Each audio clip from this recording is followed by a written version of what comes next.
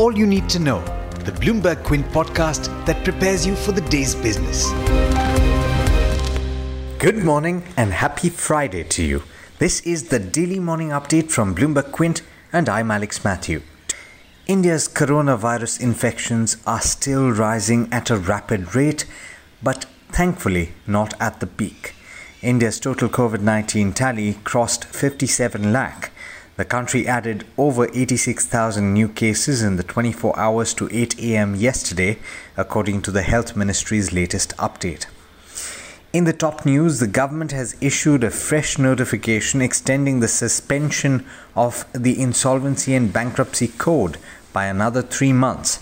The suspension was due to expire on Saturday. The government, through an ordinance, had suspended initiation of fresh insolvency proceedings for defaults arising on or after the 25th of March 2020 for a period of 6 months. This effectively shut down all insolvency filings against any company that defaults on a debt or payment post March 25th. The ordinance also gave the government power to extend the IBC suspension up to 1 year. Now, an update on the finances of some of the states here in India. The central government has allowed 5 states to collectively borrow an additional 9,913 crore rupees from the market. Andhra Pradesh, Telangana, Goa, Karnataka and Tripura have been allowed to borrow more after they met the condition to implement One Nation, One Ration Card system, which will allow migrants to procure food grains from anywhere across the country, according to a statement from the Ministry of Finance. In bad news for India's manufacturing story, Harley-Davidson is pulling out. The motorcycle manufacturer will discontinue sales and manufacturing operations in India as part of broader additional cutbacks announced to employees yesterday, according to a regulatory filing. Harley said that it will dismiss another 70 employees roughly as part of its exit from the country, and that its latest move will boost restructuring expenses this year to about $169 million. In corporate news, a fire at ONGC's gas processing facility near Surat in Gujarat yesterday snapped fuel supplies to power and fertilizer companies, but the company is diverting gas from other fields to make up for the shortfall. The fire broke out at around 3 a.m. at ONGC's Hazira gas processing plant and was extinguished by 7:30 a.m. yesterday. State-owned gas utility GAIL India, which usually supplies gas from Hazira to users such as power plants and fertilizer units, has said that it is rationing gas supplies to customers but has enough stocks in the HVJ pipeline to maintain supplies. The Comptroller and Auditor General of India has said in a report that the Income Tax Department has caused harassment to taxpayers by not issuing refunds for tax deducted at source due to mismatch in deductions and refunds claimed. In the report, the CAG said that nearly 82% of taxpayers, who are mostly salaried, faced a mismatch in TDS that reflected in their Form 26AS and income tax returns filed from 2016-17 to 2018-19.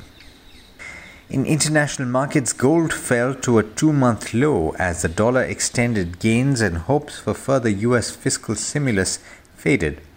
Silver declined sharply as well after entering a bear market. Meanwhile, equity markets in the US managed to eke out some gains after a volatile session. Investors are pinning their hopes on a fiscal stimulus, but that is seeming less likely now, even as the COVID-19 pandemic continues to take a toll. All 3 early risers in the Asia-Pacific region too were in the green last I checked, giving investors a bit of a break after days of selling. And with that, it's over to Hormuz Fatakia for the trade setup for the day in India. Good morning, Hormuz. How are we looking to end the week? Good morning to you, Alex, and to our listeners as well. The biggest one-day drop in 4 months, 6th straight day of declines, benchmark indices falling over 3% each, and only 3 gainers on the Nifty. It was not a pretty picture on the September series expiry day for the markets. As of closing on Thursday, both Sensex and Nifty are down 6% for the week. All the constituents of both the indices are down on a weekly basis. However, it's a new series and a new day, and the start is likely to be a positive one. Early ticks on the SGX Nifty indicate that the index trades 80 points higher, around the mark of 10,920. Let's get started with stocks now, and starting with IT stocks, which will be in focus post Accenture's results. The company's CFO has stated that he expects growth to be lower in the first half of FY21 and that growth in the second half can range between single to low double digits. The results of Accenture were below estimates. Bloomberg News reports that Tata Consumer Products is weighing a non-binding bid for the vending machine business of Coffee Day Enterprises, which is seeking a valuation of about 2,000 crore rupees. RITES has been awarded a turnkey contract worth over 200 crore rupees for construction of road over bridges in replacement of existing level crossings from the Railway Board. So that is one stock to watch out for. Nippon Life AMC will be in focus after it received a joint mandate to manage the investments of Post Office Life Insurance Fund and the Rural Post Office Life Insurance Fund for a period of 3 years starting the 1st of October. Mahindra & Mahindra has increased its stake in Finnish associate company Sampo to 74.97% from 49.14%. Sampo is known for its mid-sized combined harvesters. Plutus Wealth Management has subscribed to the rights issue of Rushil Decor. It has acquired 25,000 rights shares of the company at 17 rupees a share. So that is one stock that will be in action. And from the IPO space, Angel Broking's IPO was subscribed nearly 4 times on the final day of bidding. Institutional subscription was close to 6 times, while the retail portion saw subscription of 4.3 times. Some stocks that I would like to bring to your notice. One is Apollo Hospitals, which ended at a record high on Thursday with gains of over 7%. The stock has gained in 10 out of the last 11 trading sessions and is up over 20% during the period. Another stock that bucked the trend on Thursday was Advanced Enzyme Technologies. The stock ended at an upper circuit of 20% after Nalanda India Fund acquired close to 4% stake in the company at 263 rupees a share. The stock ended at its highest level since January 2018. And lastly, watch for Anup Engineering, a company which produces and distributes industrial machinery. ICICI Securities has initiated coverage on the stock with a buy rating and a price target of 735 rupees, citing earnings momentum and a strong debt-free balance sheet. I would like to leave you with a positive data point. Markets have gained in 4 out of the last 5 October series. This is one history I am sure many would like to be repeated.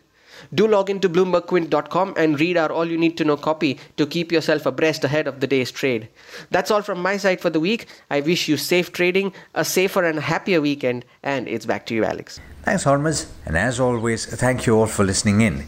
That's all we have for you in this podcast, but as always, there's a lot more on the website, BloombergQuint.com, so don't forget to check it out.